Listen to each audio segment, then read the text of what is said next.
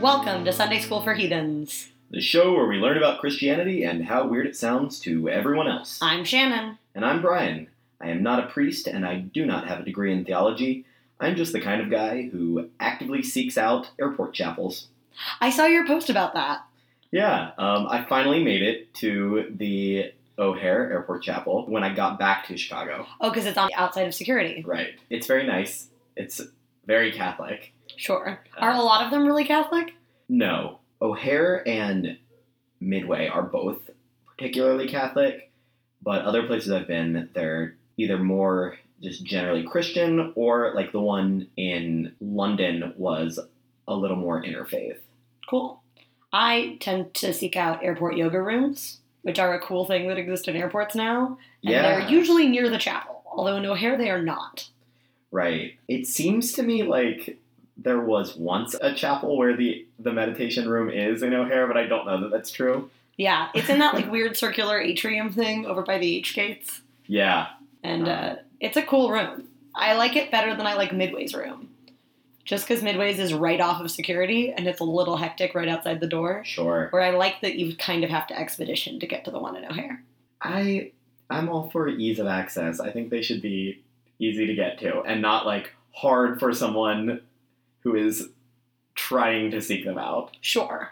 Now, in a airport chapel, is there like a minister or like someone there, or is it just a room where you can go and connect on your own?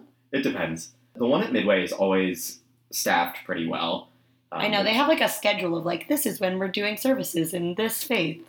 Yeah. So they must have a rotating selection of humans. But yeah, I had a really fun conversation with an airport chaplain one time. He told me that he loved his job because he had a different congregation every day. That's adorable. It was very nice. He also told me he was very nervous because he was going on a date that night. Oh, I love that. I liked him a lot. I like your ability to just, like, make best friends with chaplains everywhere. That's still not the weirdest, and now we're best friends with a priest story I have. I'm sure, but don't tell it now, because we're going to want to hold on to that one for later sometime, I'm sure. Yeah, we'll get to that one. All right, well, if I was going to make a really bad segue, I would ask you if you went to confession in the O'Hare Airport Chapel, because we're talking about confession this week. We are talking about confession, and I did not, but I do feel like I need to go to confession. Not because of anything in particular that I have done. Don't worry. I don't know. I don't know your life. But it's been a while, and it's a thing that I like. So I just ordered a new prayer book that has a examination of conscience, which is like some prep work that you can do for confession. So I'm waiting on that, and then I'm probably going to go to confession. Nice. Yeah. That's so exciting. I just think if you feel like you have something to guess, I'm like, ooh, did something fun happen? Tell me about your life. No, nothing like that. It's just been a while. Sure. It's a thing that's nice to come back to. Yeah.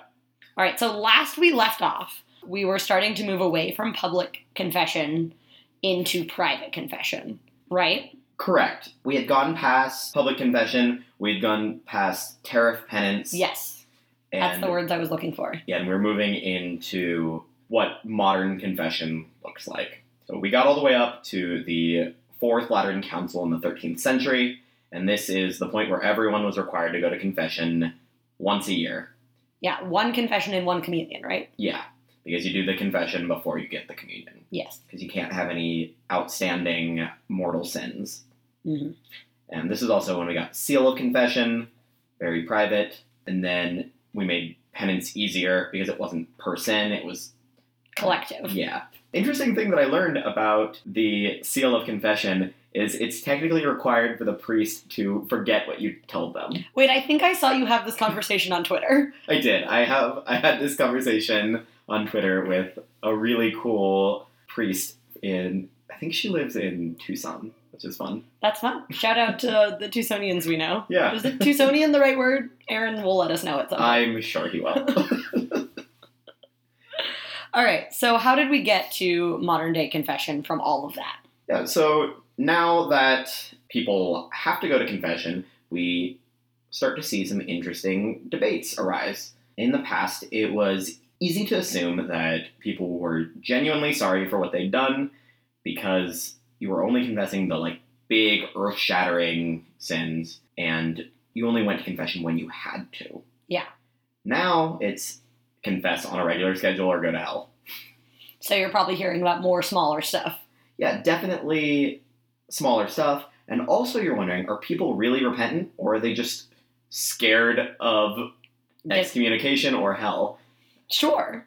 And is that why they're confessing? I mean, I guess there's a fine line between genuinely sorry and worried about going to hell. Yeah, because you might not be sorry for the specific things you did. You might be sorry that you didn't get a confession. And is that enough? Who knows? I guess that's the question. That's the debate.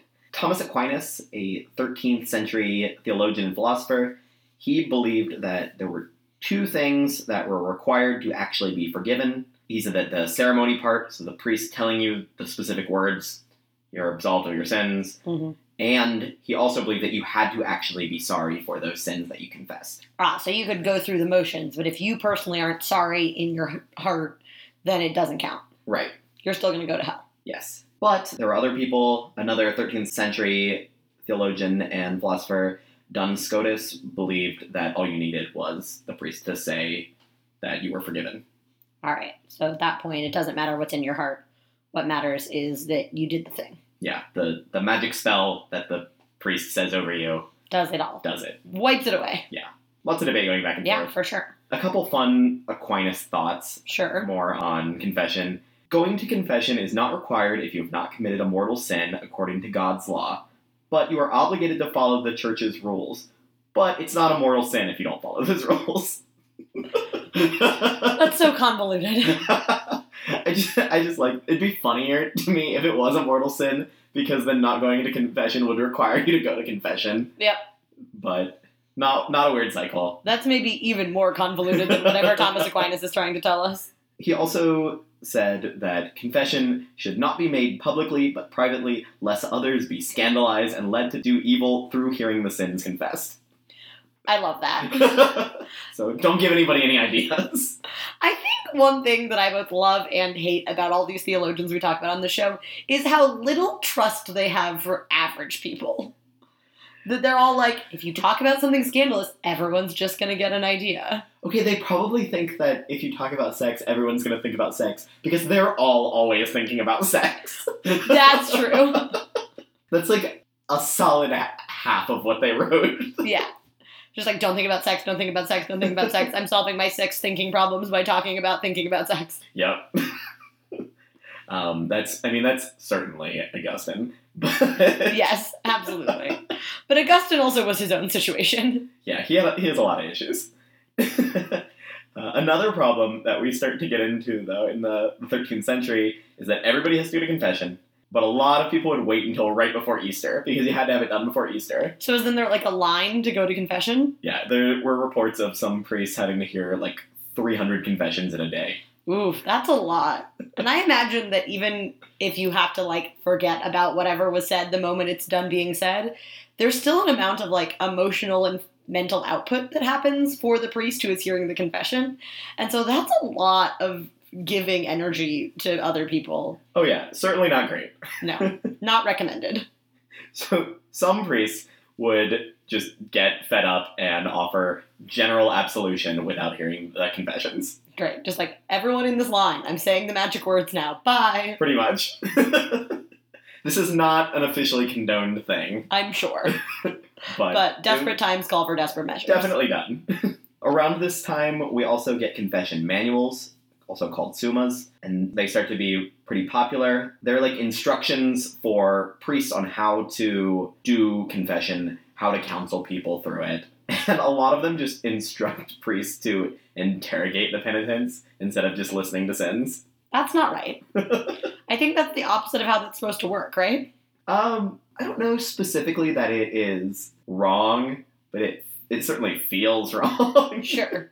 One manual that I found that was less bad, it was a flowchart, basically, that started with each of the 7 deadly sins and then got more and more specific. Okay. And it was treated kind of like a diagnosis, as if the priest were a doctor and trying to figure out what the sickness of the person's soul is. All right, that feels more safe and reasonable And, like, sticks to not judging and more just investigating. To be fair, I'm pretty sure it was still very judgmental. Well, I'm not here to say that this comes from a place of judgment, but it probably came from a place of judgment. Another one that was definitely judgmental, just really focused on masturbation. Of course. And it said, quote, "Male penitents who failed to admit it were to be relentlessly challenged." So you're just, every guy who comes into the confession booth has to be like, so, do you masturbate? When was the last time you masturbated? We all do it. Tell me about it. You have to confess it. Basically. Ugh. One of the problems with these super specific lines of questioning is that they actually gave some people some ideas. Which was exactly what Thomas Aquinas was worried about. Yeah. Pretty much. So people weren't going to confession until they were like 14 or so. Uh-huh. But that's a lot of teenage boys. Yeah, they might have given them some ideas that they had not thought of yet. Yeah. Some of them might have been right on the cusp of having decided that this was a thing they could do. Yeah. And then got interrogated into realizing it was a thing they could do. Oops. Some of the authors of these manuals actually realized that this was a problem, but they decided it was worth the risk for the chance of saving a soul from eternal damnation. All of this comes back to the problem that masturbation will send your soul to hell forever. Yeah, this was really a focus. Yes. Everybody calm down. I really like this one in particular. Jean Gerson, a 15th century theologian and the chancellor of the University of Paris, he suggested this tip. Be very casual when talking about self-abuse, as if it's not a sin.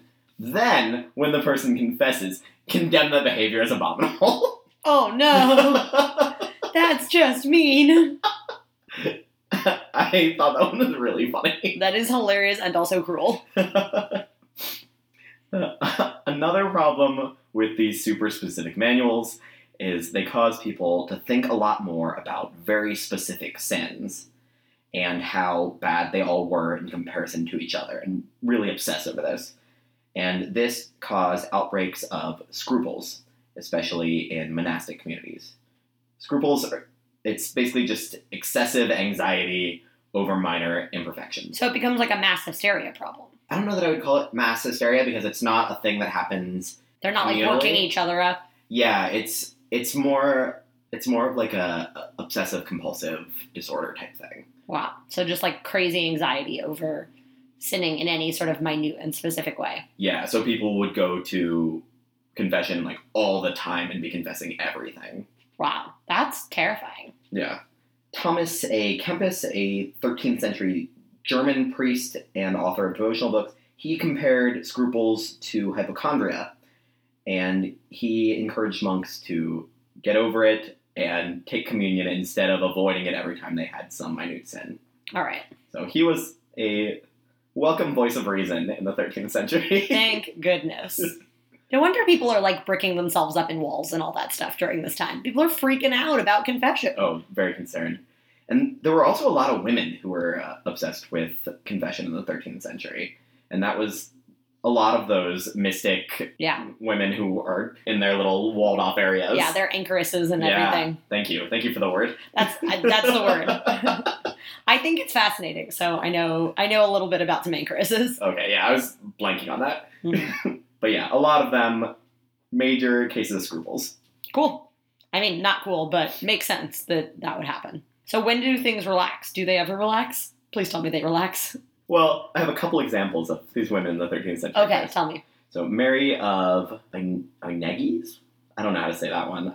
I was going through the words I need to look up how to say. That was one I missed. Okay. In her biography, it was written, "If it sometimes seemed to Mary that she had committed a little venial sin, she showed herself to the priest with such sorrow of heart, with such timidity and shame, and with such contrition that she was sometimes forced to shout like a woman giving birth from the intense anxiety of heart." Oh man, just for little tiny things? Yeah. But to make you feel better, on the other end of the spectrum, in the late 15th century, Catherine of Siena didn't go to confession for 25 years. And this made the priest who was her confessor very nervous that she would be excommunicated, but she reassured him that she had not sinned in all that time. Well, there you go. But Was she a nun? I think she was. But she probably sinned. I'm sure she sinned at some point. If there are minute enough sins that, like, monks and nuns and are committing them on a daily basis, then there's no way that someone didn't commit a sin for 25 years. But I just love that. She's just like, nope. No. Can't touch me. I just feel like the priest would be nervous because at some point he's going to learn a lot of crazy things he didn't need to know. That might be true. People were getting more and more concerned about their sins, and confession was becoming more and more of a big deal. Priests started to take advantage of this. By the 15th century, it was a trope that confessors were crooks. Oh, that they were, like, extorting money out of people for their confessions? Yeah, they would take bribes to hear confession.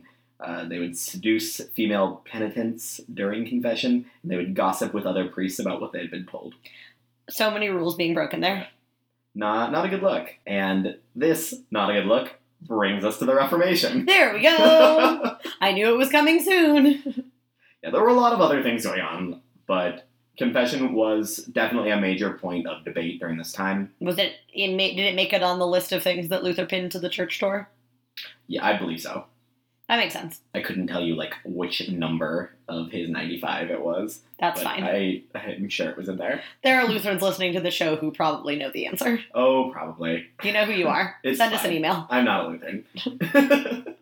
Theologians were arguing that it was blasphemous for a priest to intervene between a person and God. Sure. And the bad reputation of confessors didn't help. Oh, I can imagine. A lot of these challenges to confession came from the Dutch Christian humanist Dersidius Erasmus. Great. Don't people just call him Erasmus now? Yes. I didn't realize he had a first name, or that it was so hard to pronounce.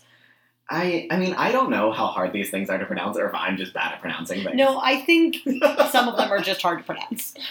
All right, thank you. I appreciate your charity. You know, I'm here for you. Erasmus argued that confession was an artificial legal construct of the church, and that there is no need for a priest, no need of absolution. Sins are forgiven when the penitent makes a direct act of contrition to Jesus Christ. Well, okay then. Yeah. Unsurprisingly, John Calvin, Martin Luther, not fans of confession either. Calvin was not a fan of private confession. He argued that the laying on of hands in penance is a ceremony ordained by men, not by God, one that ought to be classed among things indifferent and outward exercises, things that are indeed not to be despised, but that ought to occupy a lower place than those commanded to us by God's word. So he just doesn't think it's a priority. Yeah, he's like, this is not necessarily bad, but it's not a real thing. We made it up. Fair. See, when you said that he wasn't a fan of private confession, I was about to be like, oh man, does Calvin want everyone to go back to sackcloth and beating their chests? No. I was surprised. I thought he would have a much harsher stance on this. Same. So, I mean, I guess good for you, Calvin, for being moderate about something. Yeah. And then his other thing was that absolution is just a symbol.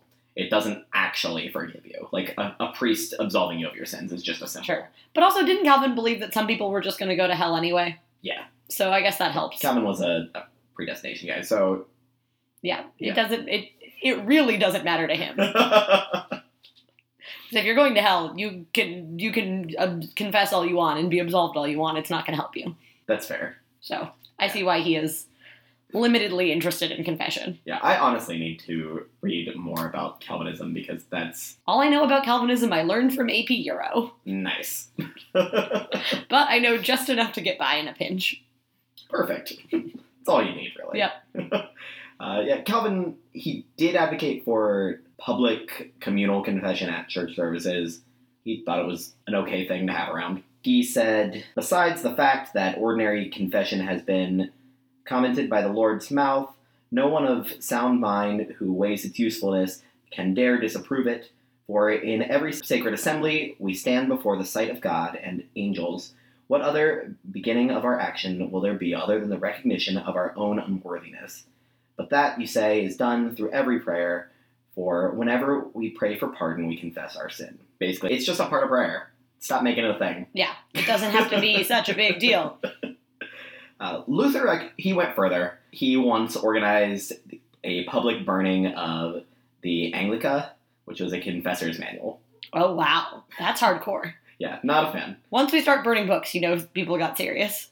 He also said that the Fourth Lateran Council was the greatest plague on earth, through which Rome has bewildered the consciences of all the world, brought so many souls to despair, and degraded and oppressed all mankind's faith in Christ. So that's the council that said you have to go to confession and communion once a year. Yeah. Wow. He also said that confession is a kind of rape, and the Pope is the Antichrist who breaks open the bridal chamber of Christ and makes all Christian souls into whores. Oof. Bold words from Martin Luther. Yeah. All right, Luther. Whatever you say. So he clearly had strong feelings. Clearly. I mean, Luther had strong feelings on a lot of things, but this is intense even for him, I feel like.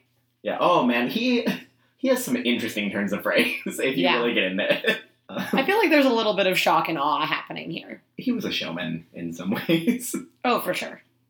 In response to both the bad priests and the Reformation, we get the Counter-Reformation. Yes, indeed. The Catholics go all out. Yeah. And so confession was a major topic at the Council of Trent in the mid-16th century. Some of the highlights were a crackdown on bad priests and better training for the other priests, and affirming that it was necessary to list all your mortal sins out to the priest one by one. We wanted to make that clear. Sure. Nuns had to confess once a month. Also, you had to promise not to sin in the future. That was a part of it. But, like, everyone's going to break that promise, so why make it? Well, it's supposed to be that you do not intend to do the same thing that you just confessed. That you've, like, learned from your mistakes or whatever. Yeah, because that last one was in response to a Protestant argument that confession was basically a get-out-of-jail-free card, and it would just cause a cycle. So if, like, I can kill someone and then go to confession and then I'm all good. Then why stop? Right. Mm-hmm. I feel like killing someone is, like, a bold idea, but if you're, like, stealing from your neighbor's crops... Sure. You know. Yeah, and that's probably a more reasonable example than the one I gave. Yeah. But yeah, if you steal and then you're all forgiven and whatever, then you can just keep doing it again. And as long as you get in that one last confession before you die, then you're fine. Yeah. So it's probably good that you try and make people promise to stop. Right. And that also goes hand in hand with the actually being sorry. Sure. I guess that makes sense then. You sort of turned me around on that one. Yeah, I think that's a good thing to have in there. If we're doing this, you should probably... Yeah, I guess it's not like, I promise to never sin ever again. It's like, I promise that I've learned from my mistakes about this one particular sin that I've committed. And that makes more sense. Yeah, but it is specifically, to the best of your ability, promise that you're not going to do it again. Sure, which feels extreme, but I understand why it needs to be there. Also at this council, they stated that fear of hell made for imperfect confession. This was also called attrition instead of contrition. But such fearful sorrow was nevertheless a gift from God and would prepare a soul for the desire for justice and the reception of God's grace. Okay. So fear makes it not as good, but it might help you get there. It's got its place. It can be helpful. I love the weird comments on fear of hell. Yeah. One of the people present at the Council of Trent, Cardinal Charles Borromeo, he made his own particular mark on confession. He invented the confessional. Oh, the little booths. Yeah. He invented it in 1576 in Milan. Cool. And he created it to stop priests from propositioning women during confession. Of course he did. Because, of course, that was a problem. Yeah, it unfortunately was. The idea was that the little grill and then the curtain would help the priest maintain custody of the eyes. Ah, so he can't wander. Yeah. Before this, the confessor would sit in a chair and the penitent would kneel at their feet, sometimes even resting their head on the confessor's lap. That's weird. Which is weird. That's super weird and I don't like it. And confessionals, they got more and more popular, but because it was pretty expensive to build them, because they're big old wooden boxes. Yeah, and there's a lot of detail and you need a lot of lumber, I'm sure. Yeah, very ornate often. It took about 200 years for them to become the norm. Wow. I figured it would take a long time for them to spread, but 200 years is a long time. Yeah, I mean, they were definitely growing throughout the whole time, but it took about 200 years for them to be, like, just how confession was done by almost everybody. Yeah, and for them to, like, build them in every new church going forward. Yeah. Also, confessionals didn't work. Of course. Some confessionals had secret doors so that the confessor and penitent could hold hands. Of course. Or do whatever. I don't know. Brian's not going to think about what happens in the confessional. What happens in the confessional stays in the confessional. It's the seal of confession. Sure. Tell that to the entire 15th century. They needed to be better. They were doing it wrong. Sure. They're supposed to forget it. I also was delighted in that Twitter conversation. A bunch of the priests that were on that thread were like, no, we actually do forget. I appreciate that I'm given permission to forget. Good. I mean, it's probably not stuff you want to, like, keep thinking about. Because it's either, like, boring or it's, like, sad. Yeah. No, not a great thing to have weighing on your mind. No, for sure. And then, like, the priest is going to confession to another priest being like, I can't stop thinking about this thing that was in confession, and now I'm sinning because I'm breaking the seal of confession, and it just turns into a whole mess. I think thinking about it, that would be considered scruples. Sure. If you're that concerned. Yeah, I just think it's really easy to turn it into a circular thing. You get scruply. We try our best not to do that. Yeah. To go into cycles of silly concern. Yeah, exactly. So, next major development is in 1910, Pope Pius X lowered the age of First Communion to 7, and this also effectively lowered the age of First Confession to 7 as well. Wow, 7 feels really young. It does, and a lot of people even then were not huge fans of that, because before it was generally 12 to 14, Mm-hmm. some people not until like 18. Yeah. But yeah, this was standardizing, getting it down much lower. This was really more about making people emphasize communion more. Sure. And the reconciliation or confession part of it was just kind of a side effect. That makes sense. If the rules are that those two things go hand in hand, if you're trying to introduce communion earlier, you kind of on accident have to introduce confession. Right. And not necessarily a good thing, because especially we were still pretty harsh in the way confession was done, or it was very accusatory, and so doing that to the kids is not great. No, and I feel like then you get scruply children. Exactly. So not a great thing. Also, at this time, Pope Pius recommended that people receive communion daily if possible. But That's even more confession. Yeah, instead of yearly, as a lot of people did. Okay. And so this is when we get into the era that a lot of people, when they think of very traditional confession, like once a week, in the box. Yeah. This is first half of the 20th century is basically that era. Cool. And because you can't receive communion if you have an unconfessed mortal sin, so people would generally be going to church on Sunday, confess on Saturday or Sunday before they go to church. Yeah, like how early does confession open before services? It varies. Mm-hmm. But you probably have to offer some sort of like time before the first mass of the day. Yeah, and I think a lot of people would do it like Saturday afternoon, evening. Sure. And that I guess just don't have a wild Saturday night. Yeah. Don't do anything crazy. So yeah, this was peak confession. Great. Then we get into the 60s, and this is when everybody's getting crazy liberal ideas. Crazy liberal ideas. Around the Vatican II era. Yeah. One of the interesting developments we get is we bring back that general absolution from when priests retired. Oh, you can just and all of you are free of your sins. Goodbye. Yeah. But difference now is it was being used as a community thing, because to talk about more communal sins like racism. Oh, sure, where the priest is absolving everyone of an institutional sin. Yeah, those are ideas that are starting to develop. Also, people not liking the idea of individual confession, the priest being the mediator in that.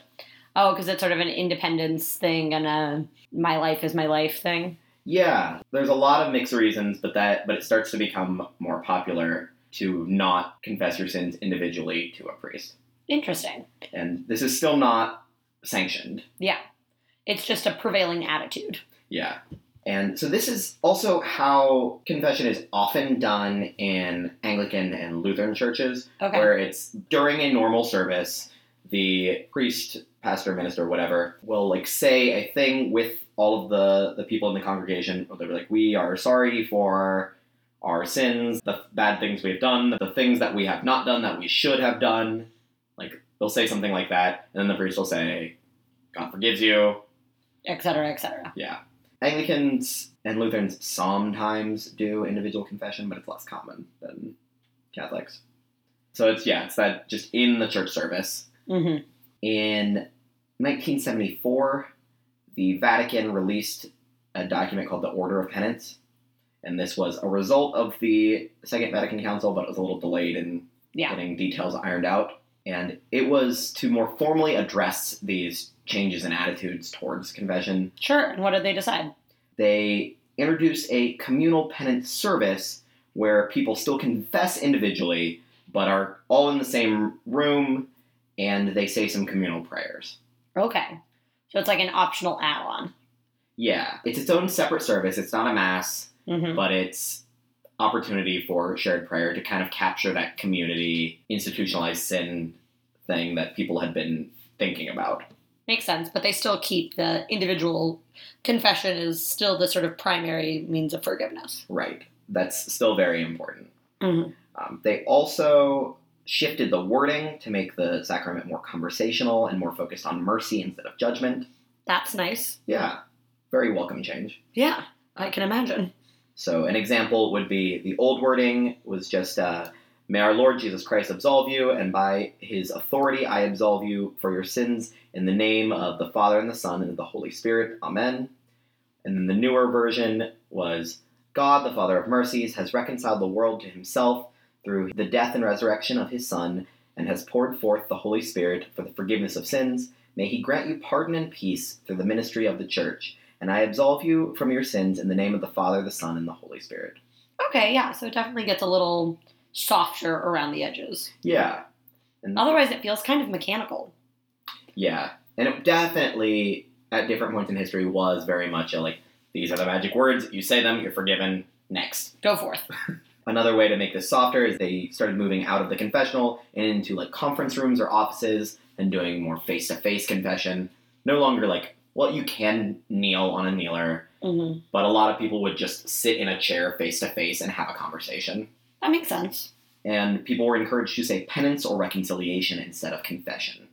Nice. Starting to change the wording around it a little bit. Yeah, trying to make it get more of that mercy. Yeah, makes sense. And this document also said that general absolution is allowed, but only in extreme circumstances, like in remote places where there are not enough priests to hear all of the confessions. Sure. So right before Easter, you can go back and do a big sit down, everybody's absolved. This is more like if you're in the middle of nowhere, in the forest. Sure. But if you're in the middle of nowhere in the forest, you probably have the correct priest to parishioner ratio. Or is it that, if there's a traveling priest coming to a remote population, they can general absolution them? More like that. Okay. It's right now there's a conversation going on about the possibility of married priests. Okay. But it's only being considered for places in South America where there are not enough priests. All right. Because there's just not enough men who are willing to take vows of chastity, but they also still need priests, and ideally priests of the population of which they are ministering to. Yeah. So it's that kind of thing where it's if there's not a better option, it's better that people get absolved of their sins, we guess. Sure. We'll take it. Today, there just aren't a lot of people who go to confession all the time. Mm-hmm. The numbers keep declining. But I mean, that's kind of true of church attendance in general. Yeah. So they're probably correlated. It does seem to be that even people who go to church every Sunday, a lot of them just don't go to confession. Sure, I mean, you go to church every Sunday, and you were saying at the beginning that you haven't been to confession in a while. That's true. You are one of this statistic, Brian. I'm the problem. Brian is not the problem. Yeah, a lot of people will go to their confession before their first communion, and then not really again. Wow. Maybe they'll get talked into it when their kids are doing their first communion. Sure. That's where the priest must be ooh boy, buckle up. Yeah. We're going to be in here for a minute. If you're curious about what goes on in the box or in the room. I'm super curious about what goes on in the box. Please tell me. Just a general overview. The priest will welcome you, say a short blessing or maybe a scripture passage. And then you and the priest both do the sign of the cross, and you begin your confession with, "Forgive me, Father, for I have sinned. It's been blanked since my last confession," which is the worst part. I'm sure. Yeah, it's been 7 years since my last confession. Yeah, and then you feel so judged. Yeah, I was gonna say, you have to, like, do a lot of counting then at some point if you don't remember. It's been most of my life since my last confession. What do you say at your first confession? Do you just say, I've never been to confession? Yeah, and I think they probably know. Well, sure. But, like, if you're teaching the children what to say in the confessional, like, what do you teach them to say the first time? It's been 7 years since my last confession? That feels cruel. I think you tell them to say, this is my first confession. Sure. I don't know why I said I think. I've done that. That's what you tell them to say, and the priest also already knows. Well, yes. I would be surprised if the priest didn't already know. When the small child steps into the confessional. Right. So then you confess the sins. You can either, like, just... Some people will do, like, a list. Some people will just, like, have a conversation, be like, these are some things that have been on my mind, and they'll be more like a free therapy session. Sure. Sometimes the priest will ask you, have you done this thing? And it's weird. Yeah. You're like, fine, yeah, I feel called out. See, my thought was like, do you go chronologically? Do you go in order of severity? I don't... What's the daily rule on these things? I don't do a list like I think you're thinking. It's more Sure. like these are some areas where I have not been doing a good job. Cool. Yes. I guess in my head it's always like, if I had to go to confession, what would I say? And the answer would be a lot of things. And so I'm like trying to categorize my thoughts. Yeah, and you can also say at the end, for these and anything else that I have failed to mention. Good. That's a good COA. Just- So you say all your things, and you guys have your chat, and then Yeah. there's like a bit at the end. Yeah, then the priest will propose an act of penance. Might be a prayer or a thing that you have to do. Contemplate nature. Yeah, contemplate nature, as was given one time to a friend of mine, which is very funny to me. Sure. And then you say the act of contrition, which is a prayer that is just, I'm sorry. Cool. And then the priest will absolve you of your sins, and you're free to go. There you go. Freer, lighter, ready for communion, all Oh, the yeah. good stuff. You've filled up your grace tank. Yeah. So I like that analogy. Filling up the grace tank. Yeah, I think that one is Anakin's dad. Okay. Our friend Anakin. I think his dad is the one who says, fill up the grace tank. If Oh. it's not, I'm sure he'll let me know. Yes. Someone's dad said that, and they listened to the show. And it's a very dad thing, which is Yeah. probably why I love it so much. It is 100% why you love it so much. All right, is that all we have on confession, Brian? That's what I've got on confession. Awesome. Let's take a quick break, and then we'll come back for some fun. Sounds good. And we're back. And now it is time for the Patronage Pop Quiz, where I tell Shannon about a saint, and she has to guess what they are the patron of. I'm ready, Brian. Who do we have this week? This week we have Saint Fiacre. I don't even know how to spell that. I'll tell you after the episode. Okay. So he was born in the 7th century in Ireland. He grew up in a monastery where he became very educated, especially in the knowledge of healing herbs. His skill came to be known pretty far and wide, and people began coming to the monastery to be healed by him. He was annoyed, because all he wanted was a life of solitary prayer, as so many guys do. I was going to say, did he live in a cave? I'm waiting for the cave to show up. Did he? We'll see. Keep telling the story. Maybe a cave will appear. I honestly don't remember if he actually ended up in a cave or just seems like he should have. He totally seems like he should have. So he was annoyed by all of these people because all he wanted was solitary prayer. So he packed up and he fled to France. Sure. Because there's less people there or something. Yeah. And when he finally found a place to settle down, he was given a small hermitage in the forest beside a spring, and it was given to him by the local bishop, Faro. Okay, so maybe not a cave, but he still was a hermit. Yeah. Hermitage may or may not have been a cave in a forest. Cool. Some sort of hut. Yeah, that's why I wasn't sure. I knew it was something akin to that. Yeah, cave-like object. Yeah. He also asked if he could have land for a garden for food and healing herbs. The bishop told him that he could have as much land as he could plow in one day. Okay, so that's probably not a lot of land. Yeah. But also One would think. Ooh. Early the next morning, Fiacre went out with his spade, and he began to drag it behind him. Anywhere the spade touched, trees were toppled, bushes were uprooted, and the soil was entrenched. So he's Monk Paul Bunyan. Did Paul Bunyan just, like, drag it behind him? No, but he, like, fells whole trees in a single swipe and clears forests and does all sorts of remarkable land clearing. Alright, sure, yeah. He's just like Monk Paul Bunyan versus Giant Ox. He does not have a giant ox, I'm sorry. Oh, I'm sorry. But he does have a nosy neighbor. Okay. A local woman watched this happening and was understandably alarmed. Sure. So she ran to the bishop to tell him that Fiacre was a sorcerer.